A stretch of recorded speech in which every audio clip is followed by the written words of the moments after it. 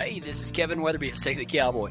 I want you to toe that stirrup, throw a leg over the cantle, take a deep seat, and put your hat down tight. I ain't gonna tolerate no whining or griping, so let's all strike a long trot down that narrow trail and learn how to ride with God. Come on! What you waiting on? Let's go. There's everybody's heard the phrase, out of the mouths of babes. And kids have a crazy way of speaking the truth, whether we want them to at the moment or not. And so in preparation for this, instead of telling just one of my own stories, I asked for other people's stories. And so I asked people on Facebook if they had any stories that were kind of, in that out of the mouths of babes. And a young lady that used to go here, Amanda Ebson, she said, it wasn't my kid, but a kid, I was at a Wendy's, and there was a kid that was telling everybody about this cool stuff that he had done in his life. And, I can picture that, little kid, and he's in a Wendy's, and he's like, oh, yeah, and I did this, and everybody's smiling and looking. He said, he was telling everybody about all the cool stuff he'd done in his life, and then he paused a bit and said, and you know what happened after I turned 4? And everybody's like, what? And he goes, I turned 5. There you go. A friend of mine from Midland said that one day his kid, he didn't explain it, but he probably should have because, my imagination is pretty wild. He said that one day after church on Sunday, I don't know what was going on, but his kid looked at him and said, y'all need to go to 2 services.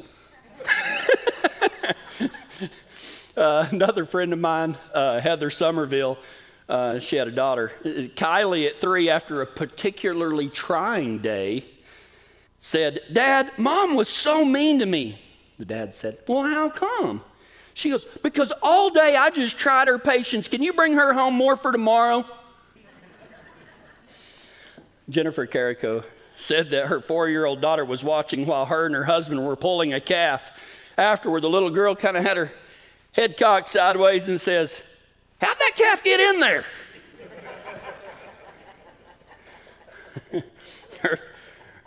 A little girl named Beretta Heath at age 3 said, you got to wear a cowboy hat so the cows know you're a cowboy. Well, there you go. That's why we do it right there. Everybody has wandered. That's it right there. Jimmy Baxley said, we had just finished branding and were counting the calves as they were turned back in with their mamas when the owner of the ranch saw my little cousin, who was about 5 years old, and had been counting with his hand just like the ranch owner had. Now, I'm going to interject here. And, a lot of them old timers, they may count by 3s or by 5s, and they just kind of do like this as they're counting the calves. So you can picture this ranch owner doing this as the calves are going out, and this little boy's matching him. He said, when the owner of the ranch saw my little cousin, who's about 5 years old, had been counting with his hand just like he had, he asked my cousin, Kenny, how many did you count? Kenny answered without a pause, every one of them. That is my answer from now on. Robert always makes me count the calves. He said, how many did you get? I was like, how many did you get? That's if he hasn't fell off his horse. Right, that's if he's on his horse. A lady named Twyla Geisert, I'm sorry if I butchered your name, said, our daughter was around 4 when my husband was taking a mare to be bred and kept insisting she needed to go with Dad. He finally asked her why she needed to go. She goes, well, I know how they poop them out. I just need to see how they get in there. She went with her dad.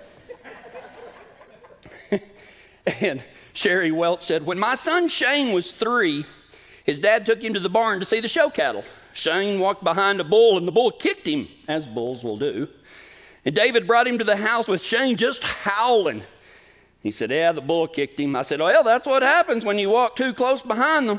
Then, needing to know the nature of my son's wound, I said to my still howling child, Shane, where did that bull kick you? He said, down at the barn. Out of the mouths of babes, right? So last Sunday, after I got done preaching, there's a little girl named Ellie, and she's done some little Bible verses up here. She gets real shy, and she does her little Bible verse memorization. And anyway, Ellie walked up to me with her little cousin, Laramie. And Ellie walked up, and she goes, Mr. Kevin, can I ask you a question? I was like, sure, sweetie. And so she goes, how do you know all that stuff? And I didn't really know how to answer that. I mean, I get asked questions all the time, but this was a tough one. And I said, well, I do lots of reading, I do lots of studying, and I do lots of praying. Her cousin Laramie looked up and said, hey, you know what? And I said, what? She goes, you ought to try practice too.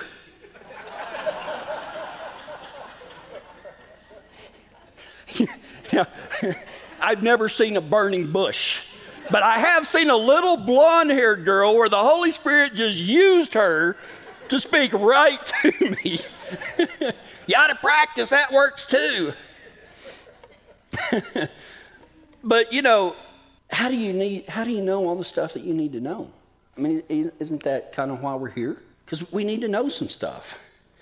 But how do we know all the stuff that we need to know? How do we learn that?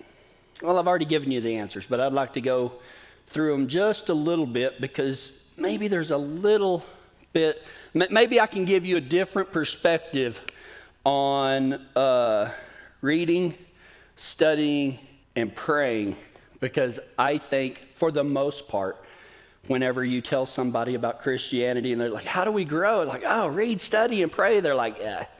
And then when do we push the toothpicks underneath our fingernails? Because that sounds, boring. But maybe I can give you a different perspective on these things. This is what I've titled 4 Ways to Know the Stuff That You Need to Know. Reading. My grandmother growing up was the county librarian. And so I was raised in a library. I love books. I'm a voracious reader.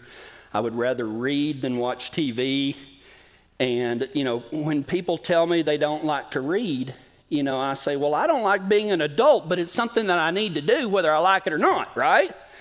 And so, I think that a lot of times that when people, read the Bible, they're just kind of reading it thinking that they're going to get some big revelation every single time, or they're going to understand everything. And listen, I read my Bible all the time, and you know what? A lot of it I still don't understand. I still do not understand.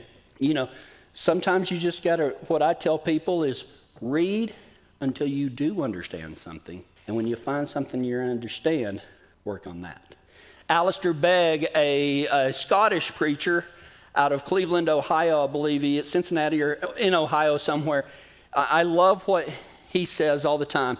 He says, the plain things are the main things, and the main things are the plain things. And I think that a lot of times we get so wrapped up in every little minute detail that we miss the big picture. And I think that all of it, and I didn't come up with this, Jesus did. He said that everything can be summed up into love the Lord your God with all your heart, all your soul, and all your mind, and love your neighbor as yourself. And I'm not saying that now you know everything in that, but at the same time, if you can learn to read the Bible through those lenses of learning how to love the Lord your God with all your heart, all your soul, and all your mind, and love your neighbor as yourself, man, it really does. It opens it up to for lack of better words, a different dimension in things. I think that reading the Bible is kind of like listening with your eyes, because it's the Word of God. Now, most of us have never really, the burning bush. I've already demonstrated how God can speak through a child, but at the same time, that is God's Word. And while you may not be able to hear God directly, you can listen with your eyes by reading the Bible, because the Bible is God's love letter to his children. It's God's love letter to his children. Man, everything in there is about how much God loves us. And man, a lot of people, they start with the Old Testament, and that thing gets pretty R-rated with violence and other mature topics, and God's wiping people out, and it kind of gives this indication that, how is God loving? And some people laugh and he's like, Well, why did God tell Saul to go wipe out this whole nation of people? How is that God's love? Well, that whole nation of people was sacrificing kids to Baal. And even though God said to wipe out every man, woman, and child, let me ask you a question. If you had a herd of horses that you loved more than anything else on the face of the earth, and one of them got a deadly disease that if he hung around the other horses or any other horses at all, that they would get sick and die as well, would you not remove that from your herd?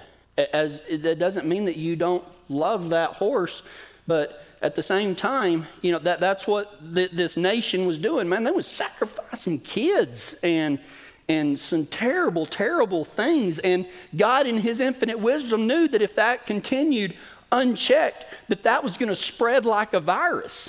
So because of his love for everybody, he decided that needed to go away.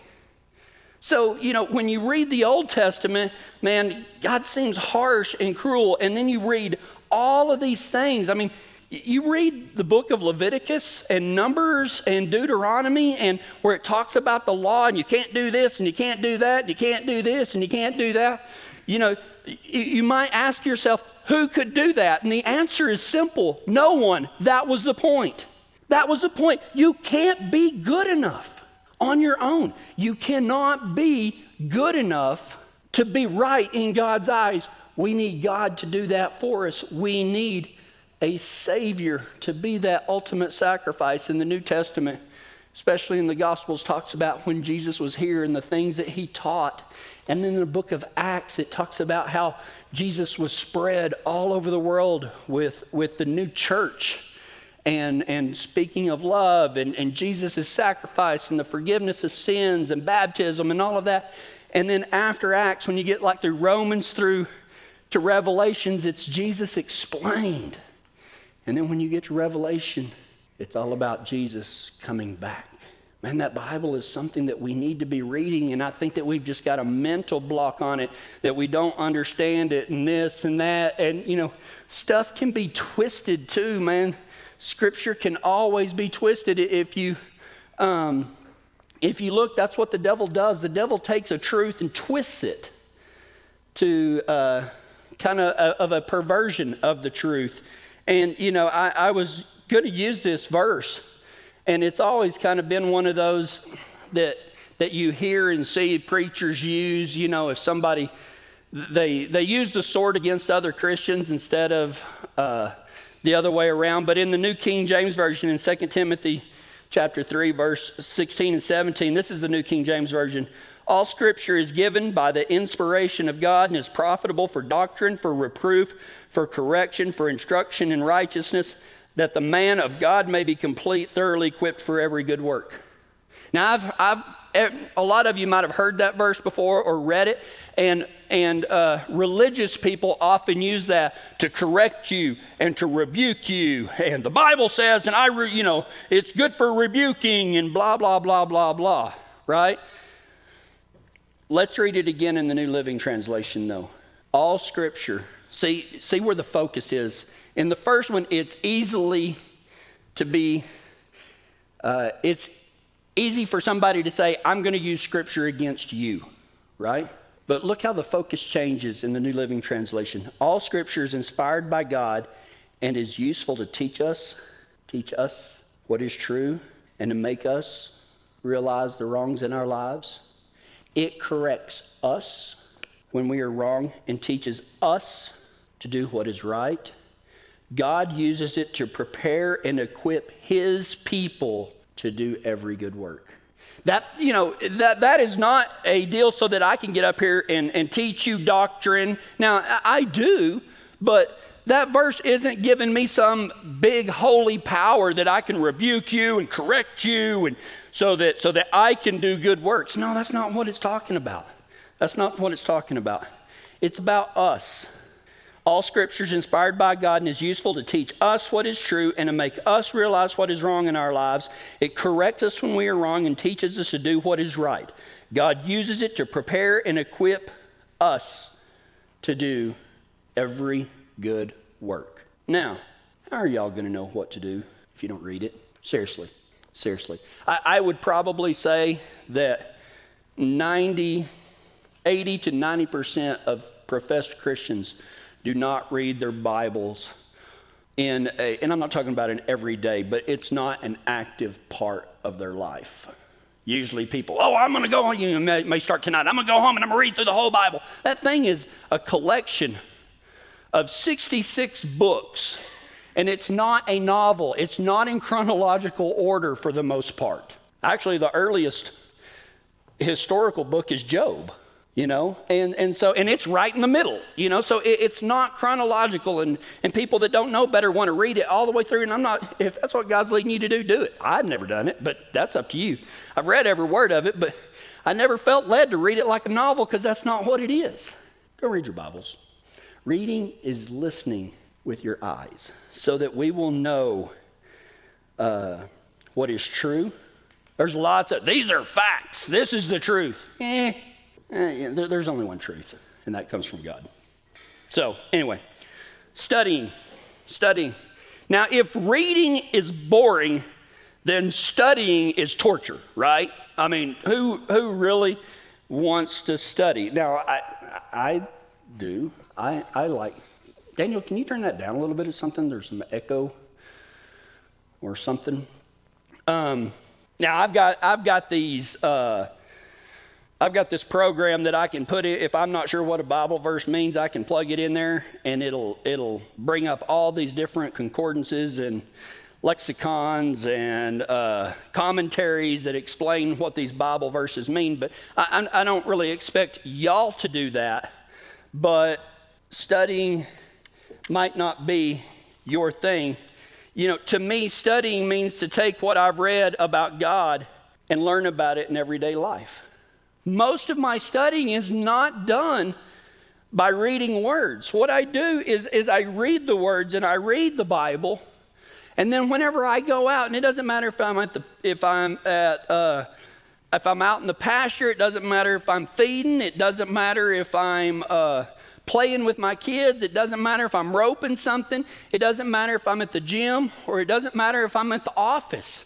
Man, I am constantly studying how to apply God's word in my everyday life. I'm not just like, here's my study time, I'm going to study, and then I'm not going to do anything the rest of the day. No, I read and then I study all day long. People always say, how do you come up with all these stories? That's how. I'm always looking for ways for God to speak to me about what I've read. And nearly every single week there's that instance where I'm like, I read something, I'm like, that's what that meant. That's what that meant. Studying doesn't have to be just sitting at your kitchen table or in your bed highlighting something out of a book. Man, take what you've read and study it in everyday life. But how do we know what to study if we don't know what God said? Once again, we've got to read. 4 ways to know the stuff you need to know. Read. If you want to know the stuff you want to know, that's fine. And a lot of people are like, I just don't. I go to church, that's probably good enough. Listen, without reading and studying, and then the other 2 that we're talking about, that's like thinking that you can go work cattle with us because you've watched a John Wayne movie, okay? You're never going to be in the right spot at the right time. We study the cowboy way of life. We think about it, and I'll get to that in a minute. Praying.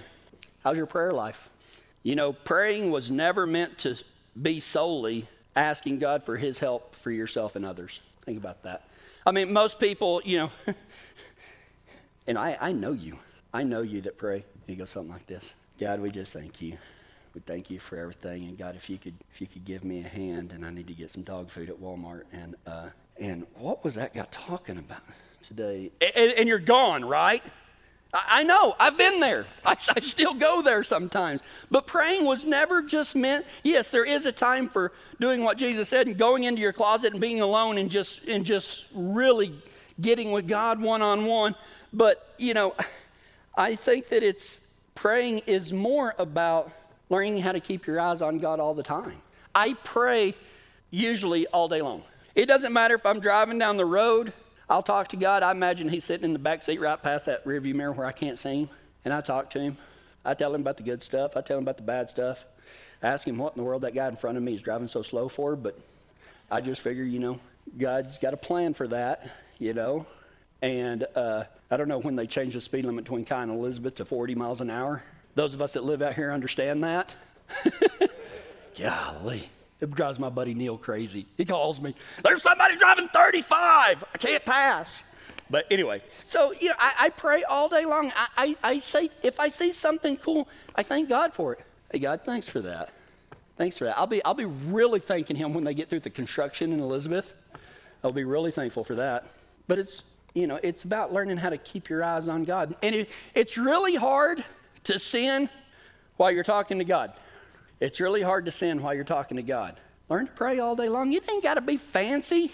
I've said there's people that haven't been around as long as some of y'all nod heads. But anyway, there was this guy at the Baptist church that I used to go to when me and my wife first got married, and he always did the closing prayer. We'd stand up and the preacher would say, Brother so-and-so, will you pray?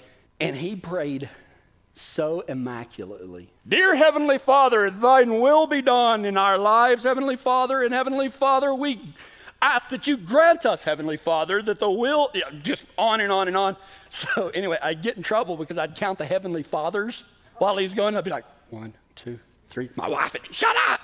It's like, well, he got up to like 62 one day. I was impressed. It's hard to use Heavenly Father 62 times. It was amazing. And I'm not saying that that's a bad thing, but I think we have this misconception that that's what prayer is, that you got to speak some foreign Christianese language. Well, God, help me keep mine mouth closed. You don't have to talk like that, man. He's your dad. Just talk to him. He's got big shoulders, too. I've had arguments with God. I've been really upset a few times, and I might actually even said a bad word during the prayer. You know what? I ain't saying it's right, but I think God would really rather me pour my heart out in the only way I knew how at the time than to not pray at all. I wouldn't really call myself a prayer warrior. It's really not that type of praying that you associate when you hear the Christian term prayer warrior.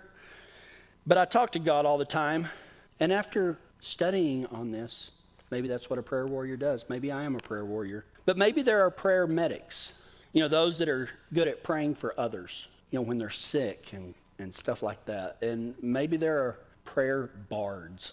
You know what a bard is? Somebody plays the lute and beautiful.